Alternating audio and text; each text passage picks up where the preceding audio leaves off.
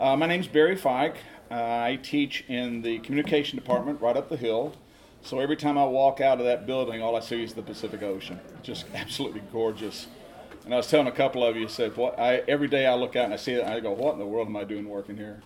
It's just I'm so lucky to be here and count my blessings every day and have good students like the RA that's sitting up here that had to clean all the bathrooms in his dorm for all of you who were coming in to stay in the place where he was at, which he was happy to do, I can tell you. What we're going to be looking at today is a topic that, to be very honest, it's I don't know why, but it's hard to talk about sometimes, for me at least. And the reason why is because of a battle within me that goes on every time I bring this subject up, and I think I know what's going on, but it's not pleasant. So it's a hard thing to talk about, just because of the nature of what I'm going to be discussing, and as we get into it, I think you'll understand that a little bit. And when that happens, I know that I'm on the right track. If things are really easy, I wonder, but if things are really hard, I think I'm doing something worthwhile. I also preach at the Woodland Hills Church of Christ, which is about 20 minutes from here. And so my wife is back here. Before you leave, I've got a couple of things I'm going to offer you. One is the notes for what I'm going to be talking about. I typed up 12 pages of notes for you, so if you can't keep up with what I'm doing, I'm going to give everything to you. So and then you can go and correct it and send it back to me, and then I'll make whatever corrections I need to make.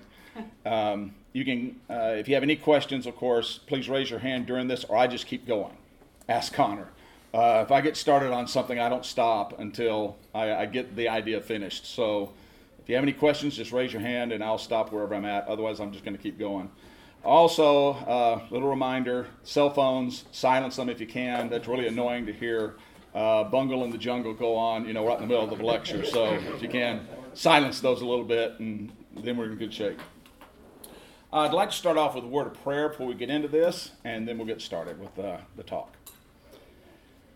Our Heavenly Father, we thank you for a beautiful day. I want to ask your blessing to be upon all those who are here, and ask your Spirit to be given free rein to move among us and in us, to enlighten our minds, our hearts, to open our ears, so that we can hear the things that you want us to hear, the things that you want us to understand about who you are, and the ways that you have in this world, and the things that work against you. In all things, Father, we ask for your blessing to fall upon us, and for your Spirit to guide and to help me as I communicate this material to these individuals.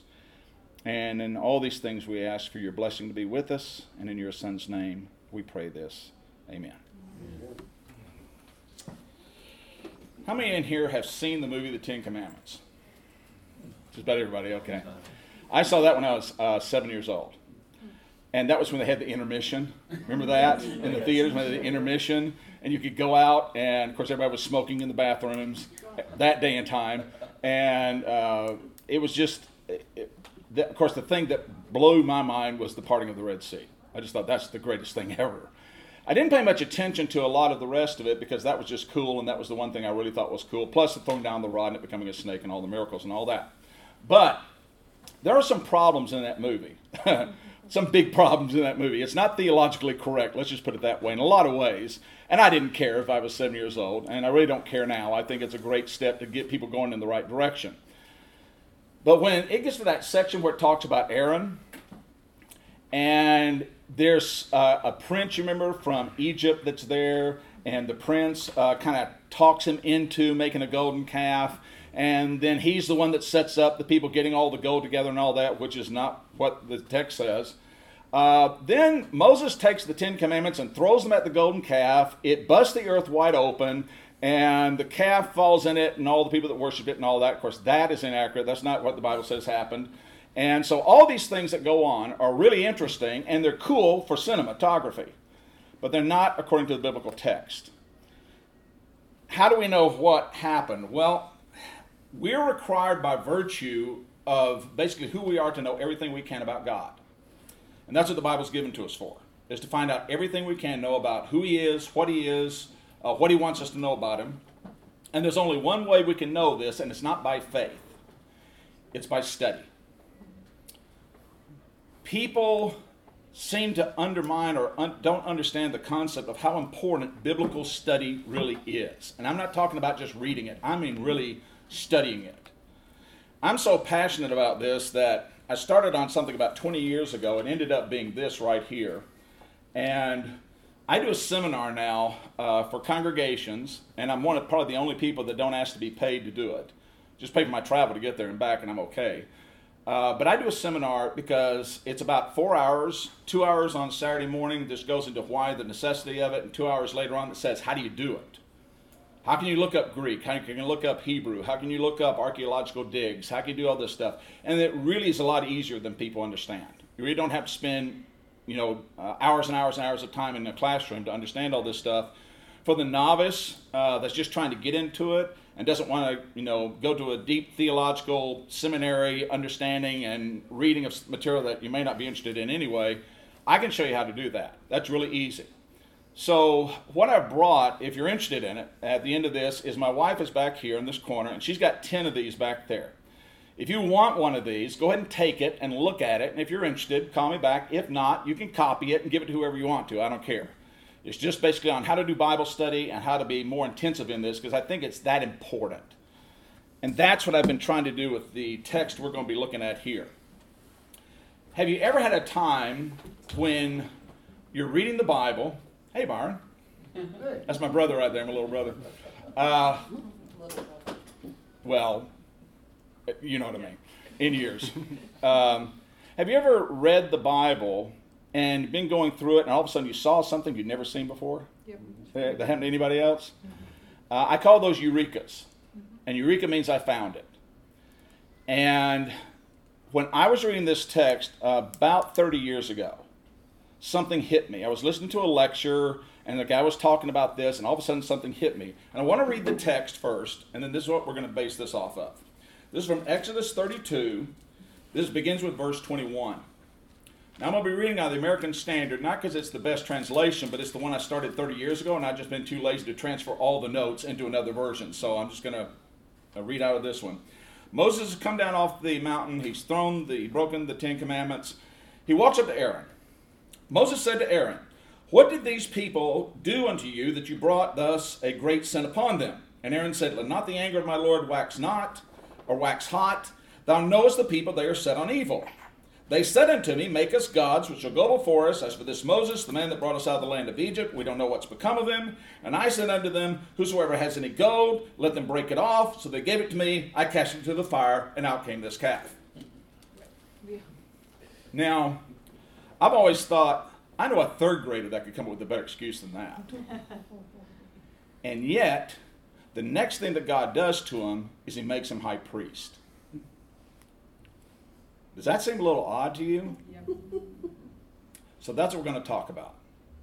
What's going on here? What's happening here?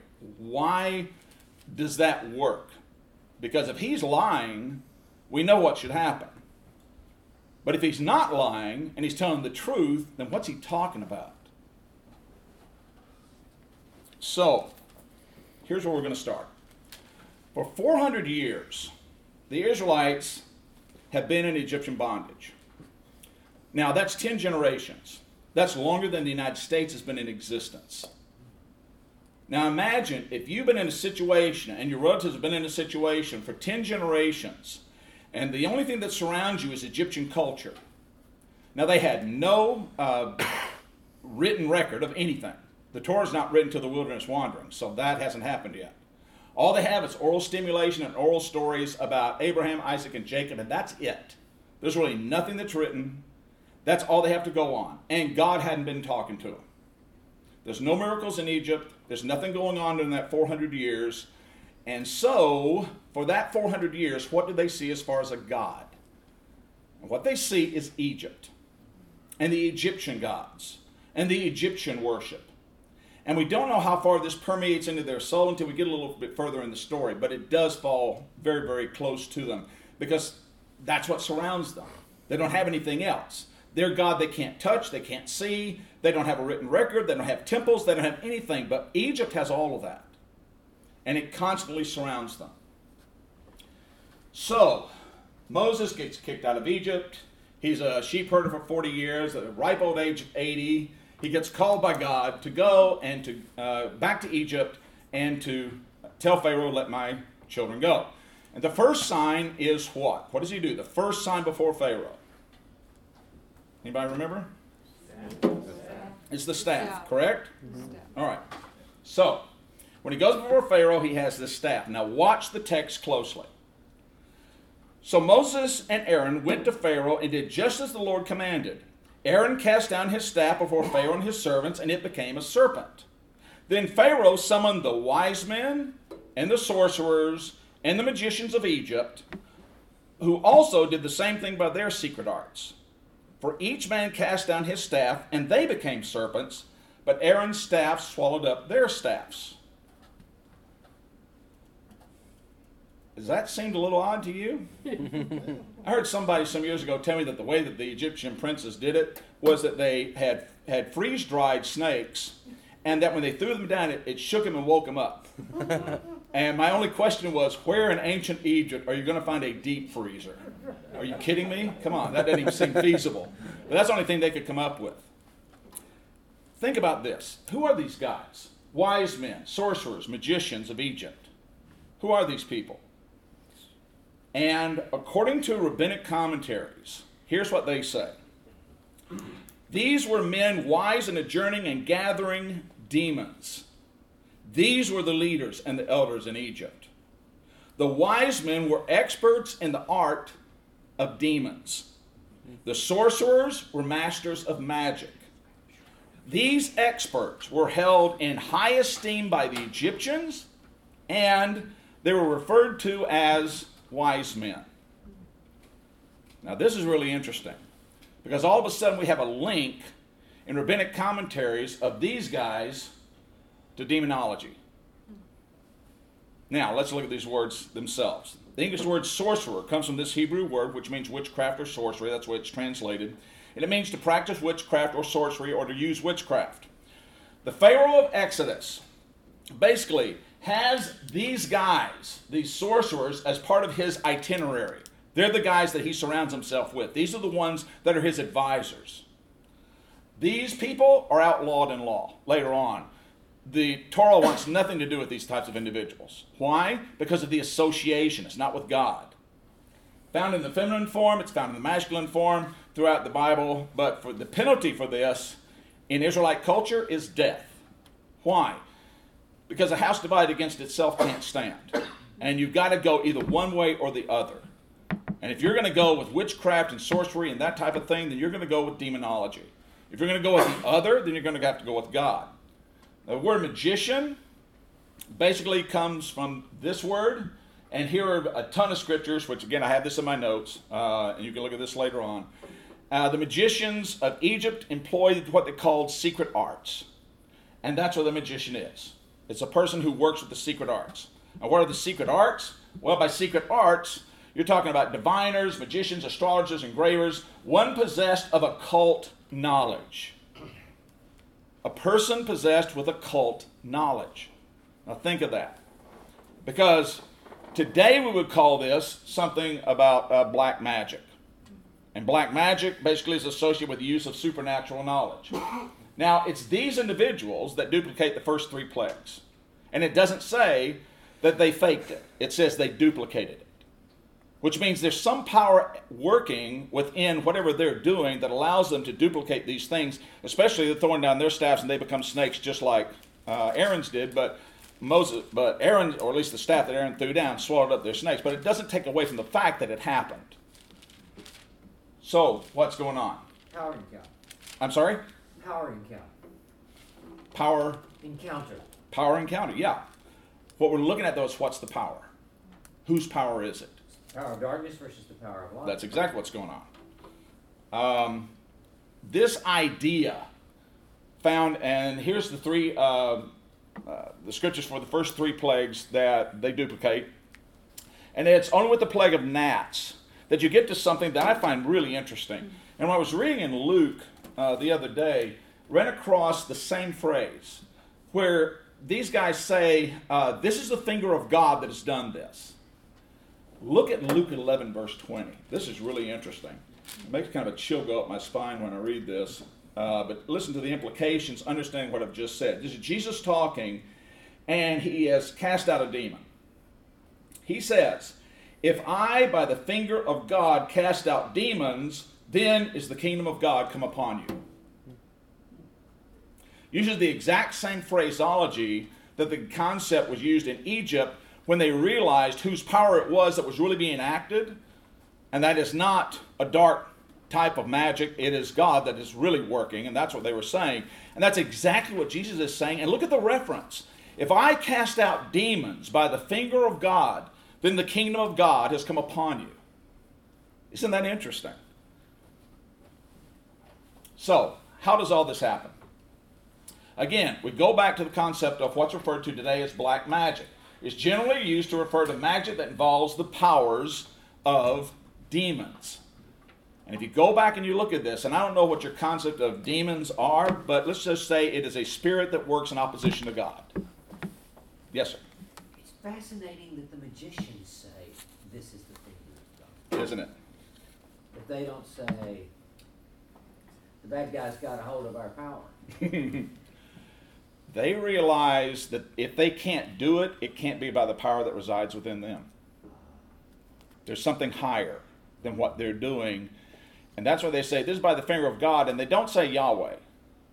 They say it's more like this is the finger of an Elohim, a godlike figure. They're not designing who especially it is because they don't know which God this is. They're about to find out. They're going to go through 10 plagues and the death and disintegration of their entire culture, just about. So black magic, here's a good definition. This is from an occult encyclopedia. And I might say, how in the world did you get that? Well, I have it in my library. And I don't use it except for stuff like this. I don't touch this thing. But here's what it says. The use of supernatural knowledge for the purposes of evil, the invocation of diabolic and infernal powers that they may become as slaves and emissaries of man's will. But notice they become the slaves and emissaries of the will of man. In other words, men determine if this is going to happen to them. Men are the one that open up the doors. Just like we open up the doors to God. If a man doesn't want God to reside in him, then God won't. He can't.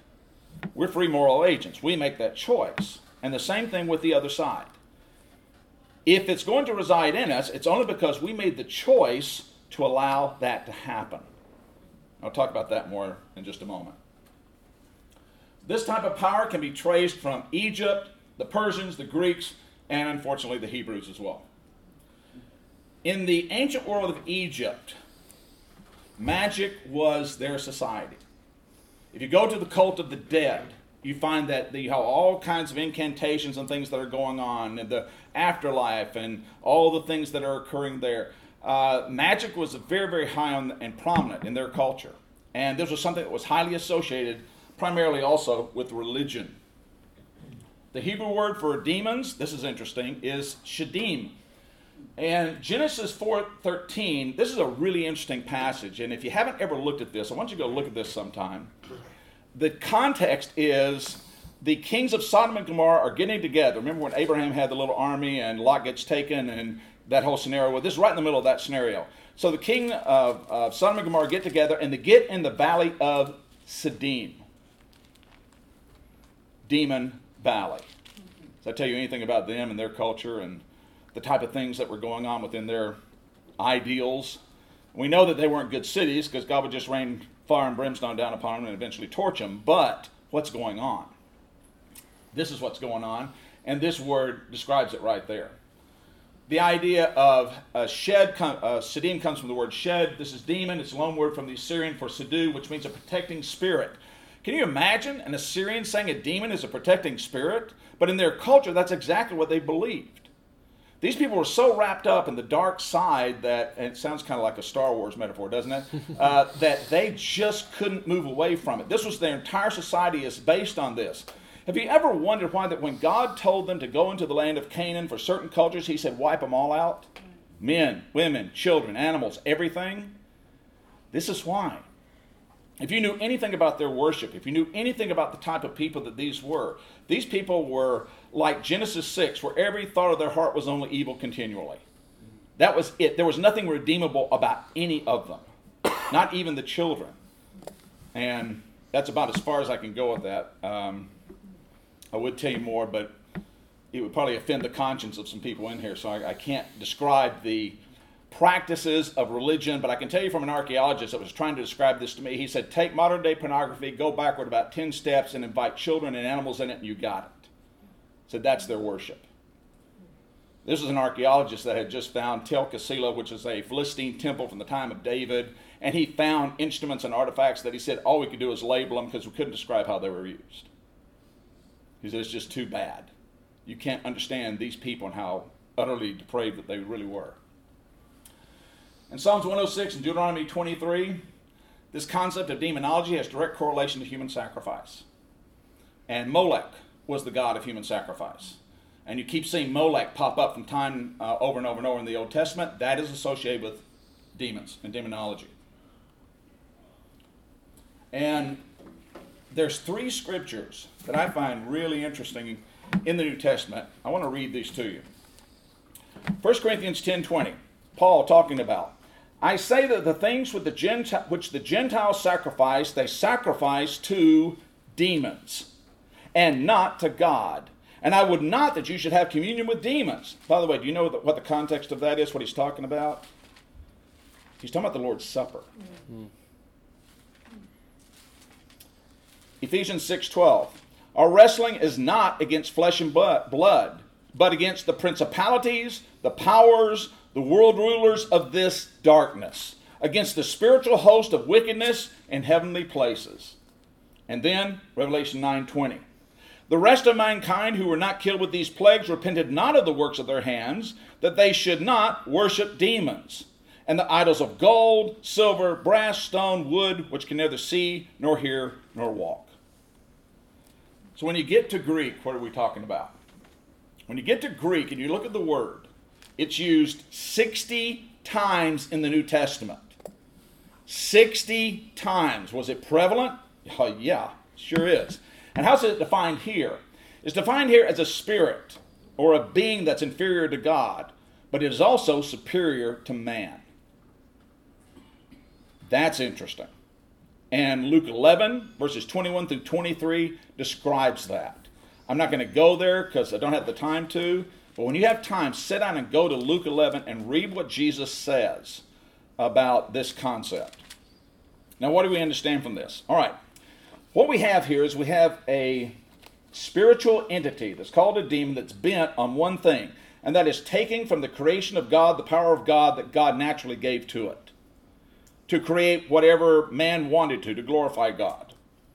And it abuses man, and it hurts man, and it insinuates the idea that whatever I'm doing is the opposite of what God would do if he were in charge.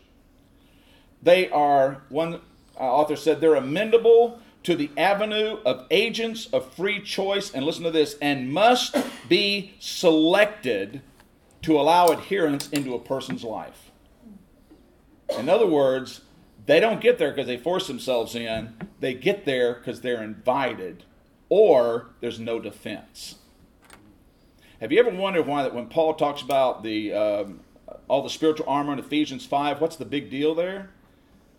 You just read it. Because, yeah, we're in a spiritual battle, folks. Every single day, every moment of the day. And what if you're not equipped for that battle? What's going to happen? You're in trouble. You're in big trouble. And what do we see in the United States, really in the world today? You see any evidence of people that are in trouble? We can call it mental disease. We can call it whatever we want to. I think it's much, much deeper than that. I think there's a real spiritual defeat that's going on in the lives of a lot of people, and it's being correctly misdiagnosed. And it's not being solved. In Jesus' day and time, did we see people that would throw themselves in the fire, or that could prattle or run around naked or act crazy, just like we see today? Demon, and the concept of demonology is found 60 times in the New Testament. That's very interesting. These things are known to vex people with diseases, with really bad diseases. They can act and speak as though they're mad or crazy. And Paul said that he was teaching them that the gods of the Gentiles are just fiction. They just don't make any sense. You just made them up. And it says in 1 Corinthians 8 and verse 4, the conception of these gods has been put into the minds of men by demons. Where does bad theology come from? Where do cults come from? Where does this concept of mental disease and all this come from? Is it just because there are inadequate chemical balances within people, or is it because there's inadequate spiritual balance within people? Errors disseminated by demons are talked about, Paul wrote Timothy about, seduces them from the truth, keeps them from believing it. Else, why would they have ears and they don't hear and eyes and they don't see? Has that ever been a problem in the Bible anywhere? How about constantly? But what was going on? Well, what was going on was that they didn't turn to God, and if you don't turn to God, you've got only one other option.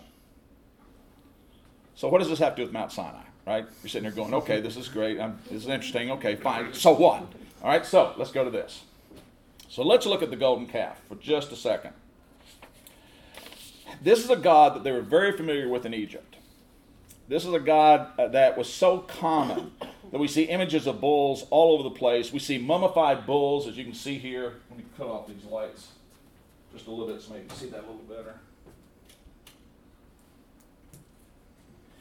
And if you go on Google and just type in Apis bull, you're going to be surprised at what shows up. I mean, it's just all over the place. All the digs show this constantly. From about 3100 BC, we find that a bull was considered in Egyptian culture to be associated with the great leaders, even the Pharaoh himself. Why? Because they were of stout heart, they had great courage, unless you're Ferdinand, that's another story. You have a determination to fight, you have strength beyond all reason, or you're virile, you're ready to go. These animals were such fierce fighters and known as such outstanding animals that they were considered to be something that was could be worshipped and looked at. So bulls and mother cows began to be revered among all the other animals in their society. And the most sacred of all was the Apis bull. Here's another one. This is the incarnation of the god Osiris and is identified by certain markings. You notice this right here, an eagle on the back. The tail is wrapped up in knots. You can't see his tongue, but there's supposed to be a scarab under his tongue and something up here on his forehead that would describe what the Apis bull is. The Egyptian belief was that a flash of lightning came down and hit this bull, and actually God marked it, or the gods marked it as the Apis bull. And it was very, very distinctive. And therefore was to be something worshipped because it was a gift from the gods of their strength to man, and it was the only way the gods would communicate. And so this was one of the gods. It was a designated god, but only a representation of the gods in their Parthenon. Now, really interesting. In archaeology, when they're doing digs and they find stuff like this, I just go crazy because this is just so interesting to me. And if it's not interesting to you, just sit back for a while and enjoy the weather. But around 1750 to 1550, this is in the city of Ashkelon. Ashkelon is in the south part of Palestine. At that time, this was Canaanite territory. It wasn't even Philistine territory. Later it would be Philistine, but it's Canaanite territory. They're digging, and they ran across this.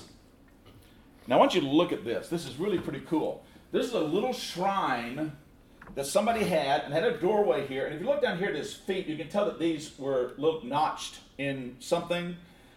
They believe there was a plank that came out of here. This little bull figure is put on that notch, and this was somebody's sanctuary. Traces... when they started looking at what was on here, because something looks like it was on here, they found that the trace elements showed that at one time this had been pure silver on an outlay on it, and that this probably was associated with Baal, or Baal, as we know it. But notice what the figure is. It's a calf. Now, this is in Egypt. This is Canaan. And yet this idea permeated all the way from Egypt, even over into this area, and probably to most of the known world. Now this idea will so infiltrate the minds of the Israelis, or the Hebrews, they're not Israelis yet, the Hebrews, that they will, at one time, I think it's Jeroboam, the king of the northern kingdom of Israel, will put a golden calf at Dan and one at Bethel.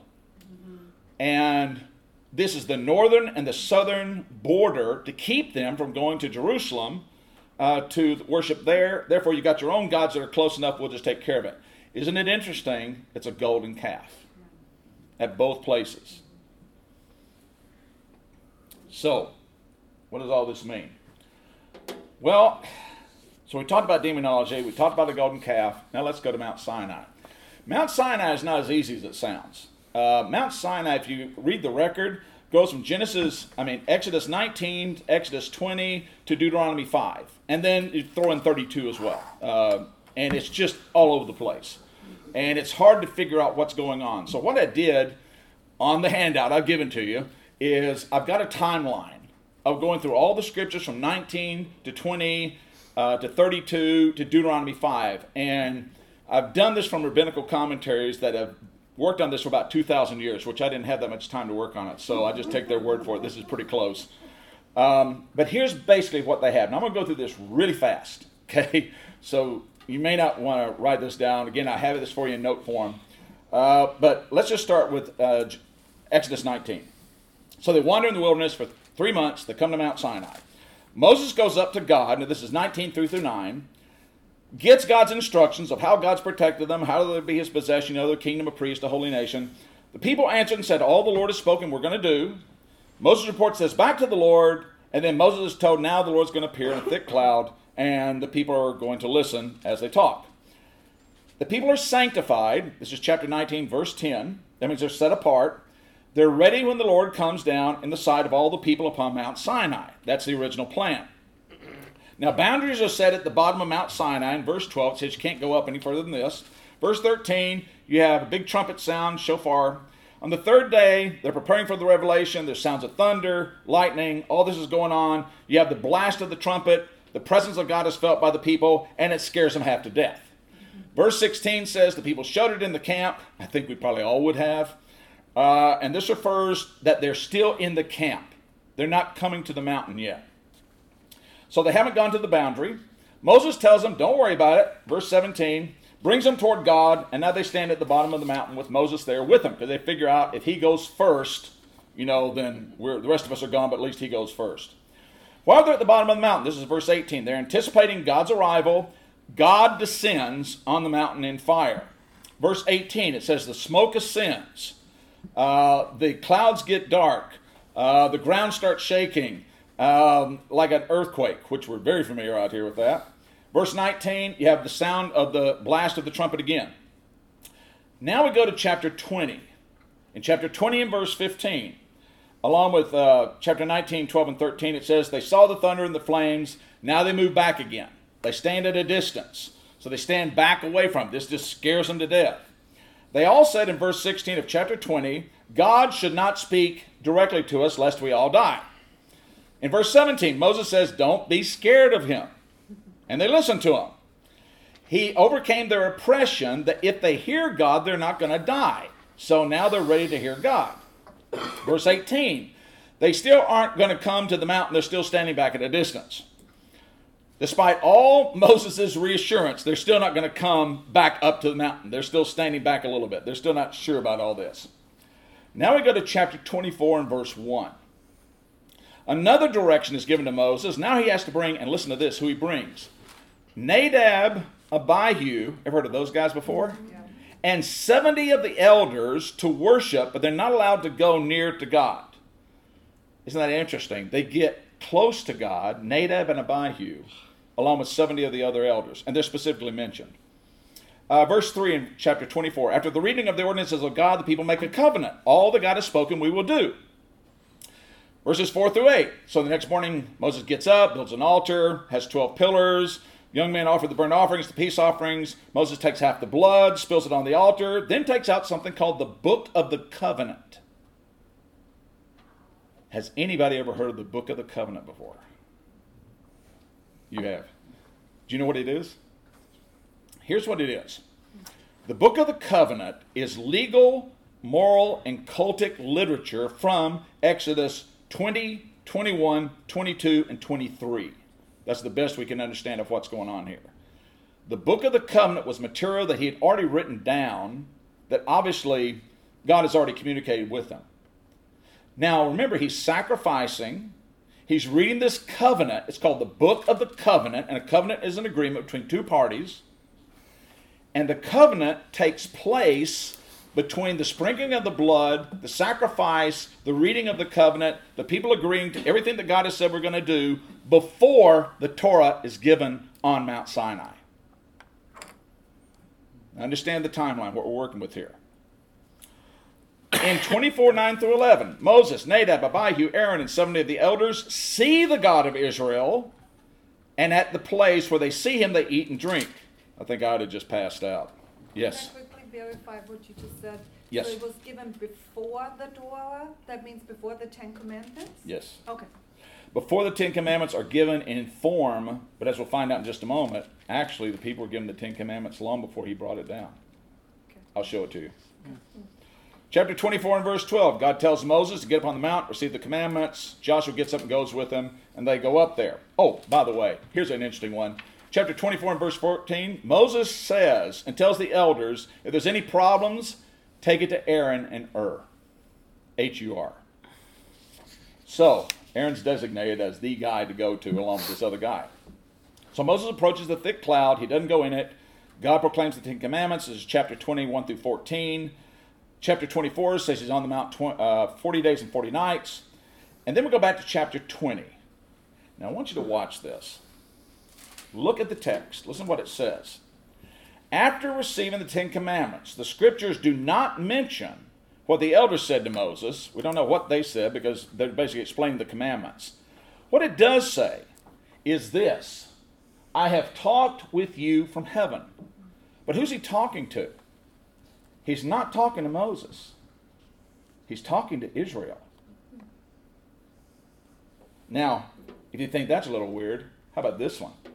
Deuteronomy 5, verse 22. These words, the Ten Commandments, this is verses 7 through 21, which is before verse 22. The Lord spoke unto all your assembly in the mount out of the midst of the fire, of the cloud, and of the thick darkness with a great voice. He added no more, and he wrote them upon 2 tablets of stone and gave them to them. But notice they got this, then they got this. Isn't that interesting? Now, if you want more than that, go to Deuteronomy 5:23, go to Deuteronomy 4:11 through 13. It says the exact same thing 4 times. Chapter 5 of Deuteronomy, verse 24. The Lord has shown us great glory, his greatness. We have heard his voice out of the midst of the fire, the people said. You approach and hear whatever Hashem our God will say. You tell it to us. We'll be able to hear, and we shall be able to do. So we've heard it. Now, tell us more. The Holy One agrees with their words and says they did well. Verse 27, go to God and speak. Tell us what he said. And God says, I wish everybody had a heart like these people so they'd respect me and keep my commandments.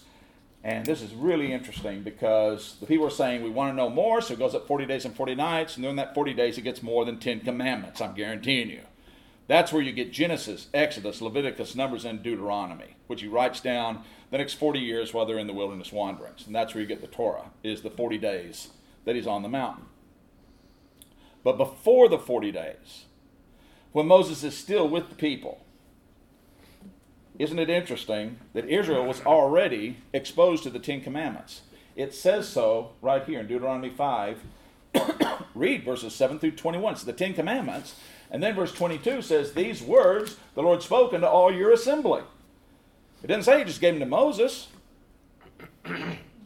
Now, what happens from there? Well, Moses leaves them. All right? So now we get to the thing. And we got 20 minutes to do this. So we're going to try and finish this, okay? I'm going to do the best I can. The people are understanding that there's one spokesman for God. There's one person that's led them the whole way, and that's Moses, right? He's the key guy. Moses is not. Aaron is not. Aaron is the spokesman. He kind of speaks for him because Moses is what's called in Hebrew a megam gim, which means a stutterer. Moses couldn't talk his way out of a paper bag, which is why he kept saying, I'm not a good man, well of words, no kidding. So Aaron went with him. But when Moses goes up on the mountain, something happens. Remember, they said, when they heard the Ten Commandments, whatever the Lord has said, we will do. That means they have accepted the covenant. When the book of the covenant is read, you have the sacrifices given. They say, that's fine, we're going to do it. So what changed their minds? I thought this was Israel. These are the people of God. These are the people that have, established their relationship with God. And now they've said, no, we're going to do everything you say. And then all of a sudden, Moses comes back, and what happens? Well, he sees this absolutely ridiculous nonsense going on with some golden calf, and he gets all ticked off and throws the tablets down and breaks them, and then runs up to Aaron and says, what did you do? And Aaron says, well, you know how these people are. They've just been on evil. I just threw the gold in this fire, and out came this calf. And you go, oh, come on. But think about that. Here's something interesting. At the commandment of the Lord, they encamped. At the commandment of the Lord, they journeyed. They kept the charge of the Lord at the commandment of the Lord by Moses. One rabbi came up with a really interesting idea here, and I think it's interesting. When you get two rabbis together, you get three opinions. So, because none of them agree with each other, and that's the greatest thing about rabbinic literature is they just make your mind go crazy, and you're just running all kinds of rabbits everywhere, and that's great. I love the idea that they don't all agree on everything. They just go everywhere. They're very free thinkers. But listen to what they're saying here. This is what this rabbi said. He said, they're saying here, we need an Elohim. That's what the Hebrew says. It doesn't say Yahweh. It says we need an Elohim that will go before us. What is Elohim? Well, Elohim can mean God, or in this sense, this rabbi said, or it can mean man of God. That we don't necessarily need anything other than somebody to take Moses' position, because didn't they say whatever's become of him, we don't know. And that's when they go kind of crazy, because they're lacking leadership. They're not lacking a God. They have a God, but they're lacking a man of God. And so he says they don't want another God. They don't want another deity. What they want is another leader that would lead them the way that Moses did. And so that's what they're looking for. We need an Elohim. We need a man of God to lead us.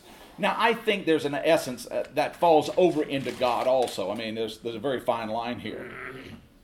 But with that request, why does Aaron do what he does? I mean, let's follow this very carefully. And I have 17 minutes, so I'm not going to be able to read all the text. But if you go to Exodus 32, read the text carefully and watch what happens here. There's three actions that are taken. Number one, he tells them to break off the golden rings that are in the ears of your wives, your sons, your daughters, and bring them unto me. Now notice he says break them off. He doesn't say get them. And ladies, you'll love this one.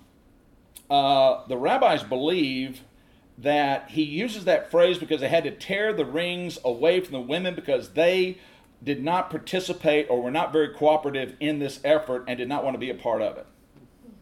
And that the men actually forced to take it away from them. Now later on they change their mind and they become part of it, but at this point they don't want anything to do with it.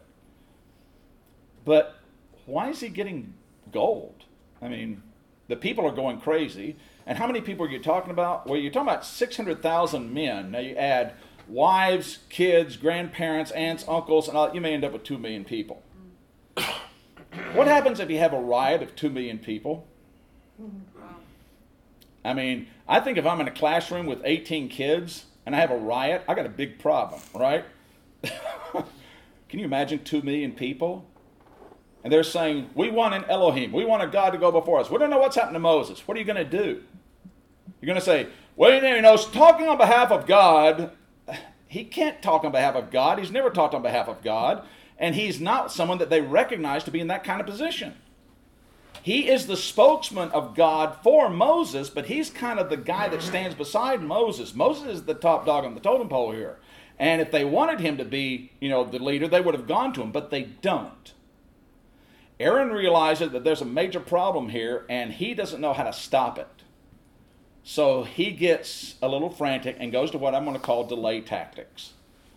Get the gold, get the rings, get, whatever. And he figures this is going to take some time. After all, if you got 2 million people, how long is it going to take? A couple of days, and by that time Moses will be back and everything will be fine. It seems that they were a little too anxious and got it together really quick. And he says, okay, now follow the text here in Exodus 32 and see if this sounds right. All the people, verse 3, broke off the golden rings which were in their ears, brought them to Aaron. He received it at their hand and fashioned it with a graving tool and made it a molten calf. Well, wait a minute. How do you make an idol?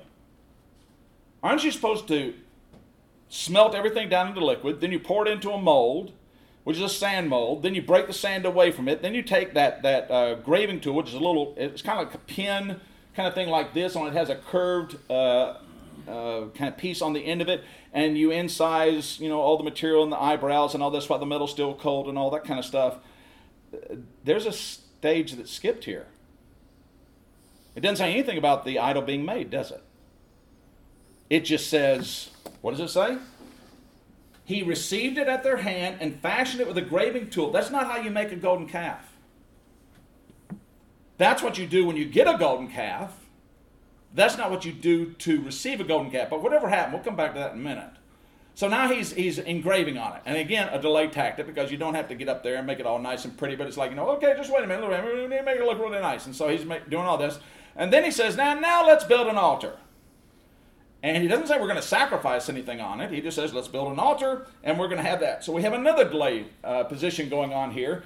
Now, he's hoping Moses is going to get off the mountain and get down here. Because what's happened? Well, when did they start counting this 40 days and 40 nights? Was it when Moses stepped on the mountain? Was it when they lost sight of him? Was it when, he went up on the mountain and Joshua went with him, or what? What's going on? We don't know when they started counting. What we do know is their count's off. And it may be off about a day. And they're so frantic for a leader to lead them that they just go crazy and all this stuff starts. And Aaron says, well, I don't know what else to do. So he does all this stuff to delay things so that hopefully Moses is going to come down before this whole thing gets too stupid and too crazy. So, what's going on? Well, in verse 19, Moses comes down, he comes into the camp, he sees the calf, he sees the people are dancing and going crazy, and there is some insinuation of sexual involvement. He gets really angry, throws the tablets down, breaks them, then he takes the calf, throws it back in the fire, grinds it up into powder, puts it in the camp's water supply, and makes them drink it. Isn't that interesting? Now, was that to give them severe indigestion, so they'd really feel the pain of their sin? No, that's not what's going on here. Then he turns to Aaron and says, what did you do? And then Aaron comes up with that lame excuse. And remember, if that's an excuse and that's not true, then why is the next thing God does to Aaron is make him high priest? Unless that's exactly what happened.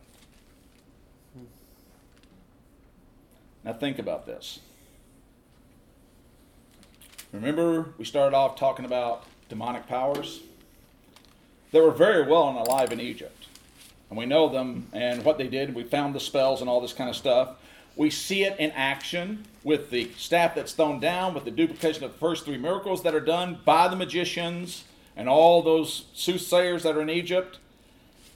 What's going on? Well, they have some kind of religious power that was given to them by something.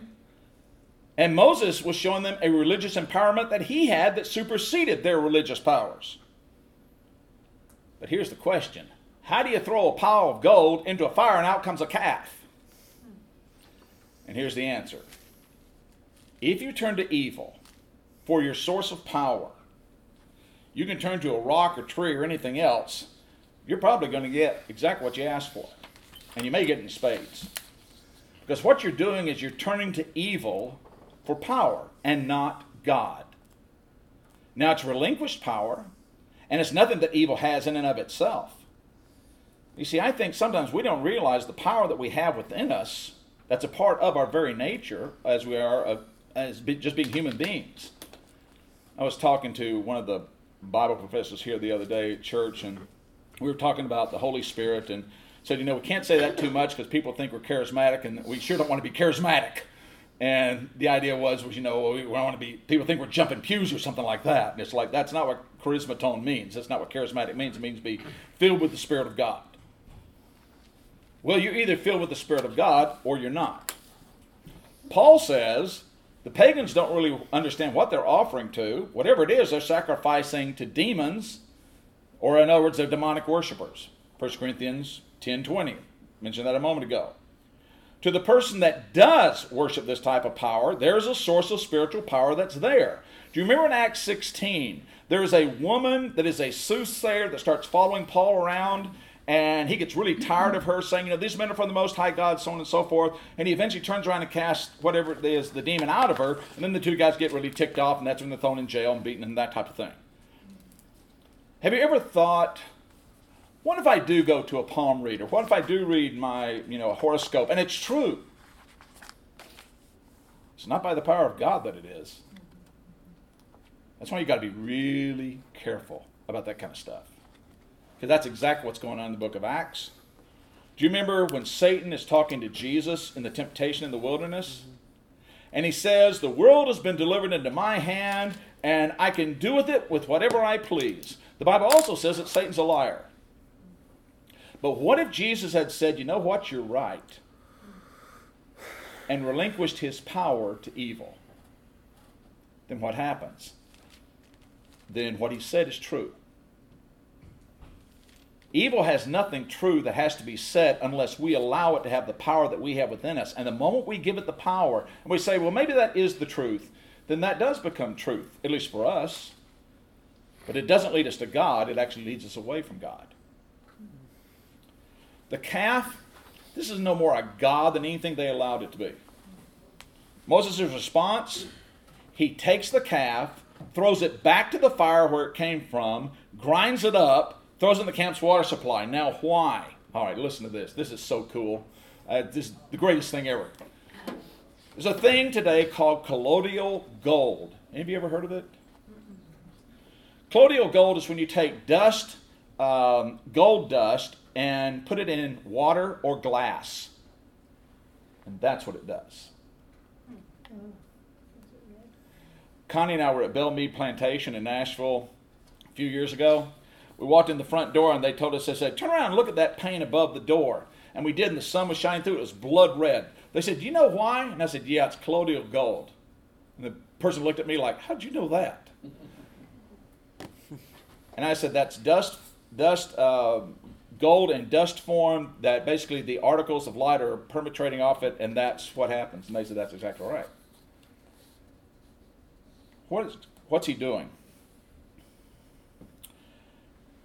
When Jesus said, I am the light of the world,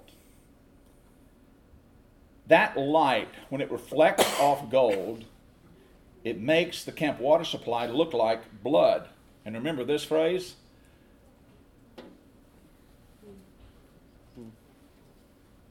This is a means of redemption for the camp of Israel, is what he's doing. He's trying to turn the very thing that was going to damn them into something that's going to redeem them. He's taking evil and he's turning it into good, into righteousness. This is a point of redemption for them. Now, what about those 3,000 that are killed? Here's what we think is going on. They didn't drink the water. And you know who didn't drink the water. And so they're killed. Why? Against a house divided against itself can't stand. Isn't it interesting, by the way, on the day of Pentecost, how many people are saved? 3,000. Same number. What about verse 25? This is an interesting one. Moses saw the people were naked. Aaron made them naked. There's shame among their enemies. Well, that's good for King James, but it's not a very good translation of it. If you go to the Tanakh, it says, Moses saw the people that they were exposed. Moses had exposed them to disgrace among those who rise up against them. The word naked just means they were out of control. And they were. They were going nuts. Mm-hmm. They weren't turning to God. They were turning away from God. And this is not to say that Aaron got off scot-free. I'll go over that in just a second. I got 5 minutes left, so I'm going to try and cover this. Remember, the calf becomes an important symbol of redemption, according to what I've just covered here. You can go to Psalms 106 and listen to this. This is from the Amplified Bible. Nevertheless, he saved them for his name's sake, to prove the righteousness of the divine character, that he might make his mighty power to be known. He rebuked the Red Sea also, so that it dried up, and he led them through the depths as through a pasture land. He saved them from the hand of him that hated him, and redeemed them from the hand of the Egyptian enemy. Thus they exchanged him who was their glory for the image of an ox that eats grass. They traded their honor for the image of a calf. They forgot God their Savior, who had done such great things in Egypt. Once spiritual power is relinquished and you give it over to something else, you give that dominion in your life. And I think that is the biggest problem in the church today and the world today, is people don't understand this concept that all that evil possesses is whatever you're allowed to have. It's not going to overcome you, because good always overcomes evil. Always. Else it doesn't have the power to do anything. Now, if you want to give the power to Satan, you want to give the power to evil, it'll take it. Evil will use it for its purposes, and evil will do whatever it wants to with it. In conclusion, I'm skipping a lot of stuff here, but in conclusion, here's what we come up with. In the biblical text, what we're talking about here is spiritual warfare. We're talking about a very real instance where in the Bible, spiritual warfare was so prominent and evil was so prominent that the very thing they asked for did exactly what Aaron said. Because if he didn't, then God's an idiot for allowing him to live, because he just led the entire nation of Israel into idolatrous rebellion against God. And Aaron says, I didn't do that. Now what should he have done? Well, according to Deuteronomy 9:20, the Lord was very angry with Aaron to destroy him, and I prayed for Aaron also at the same time. It would have been good if he had called on God and said, what do you think I ought to do? Right. You think that might have worked? You think God would have answered him? But he didn't. So he went to his own devices, but he never worshiped the idol. And he never promulgated the worship of the idol. That's not what he was doing. He was trying to delay the people. Remember that the first step to dealing with a problem is you have to admit there is one. And in the body of Christ, we've got to be really careful that we understand the spiritual warfare is very real. It is going on. And the sword of the Spirit is the Word of God. If we wield it properly, it's an offensive weapon and will slice and dice evil into little bitty chicken nuggets to where it doesn't have any power over us at all. But if we don't understand the Word of God, and we don't understand the helmet of salvation, and feet shod with the preparation of peace, and the breastplate of righteousness, and all these metaphors that are given, we're nothing but sitting ducks, just waiting to be overcome by something that can and will overcome us. Jesus said that if a house that is swept properly is not occupied, then the demon that left will bring back 7 more like itself and will run in. And that's exactly what happens. We have to occupy ourselves with God and with His Word and with His Spirit, and if we do, we have no problems. God will fight the battle for us, and we will always be triumphant in whatever comes our way. And that, ladies and gentlemen, is it.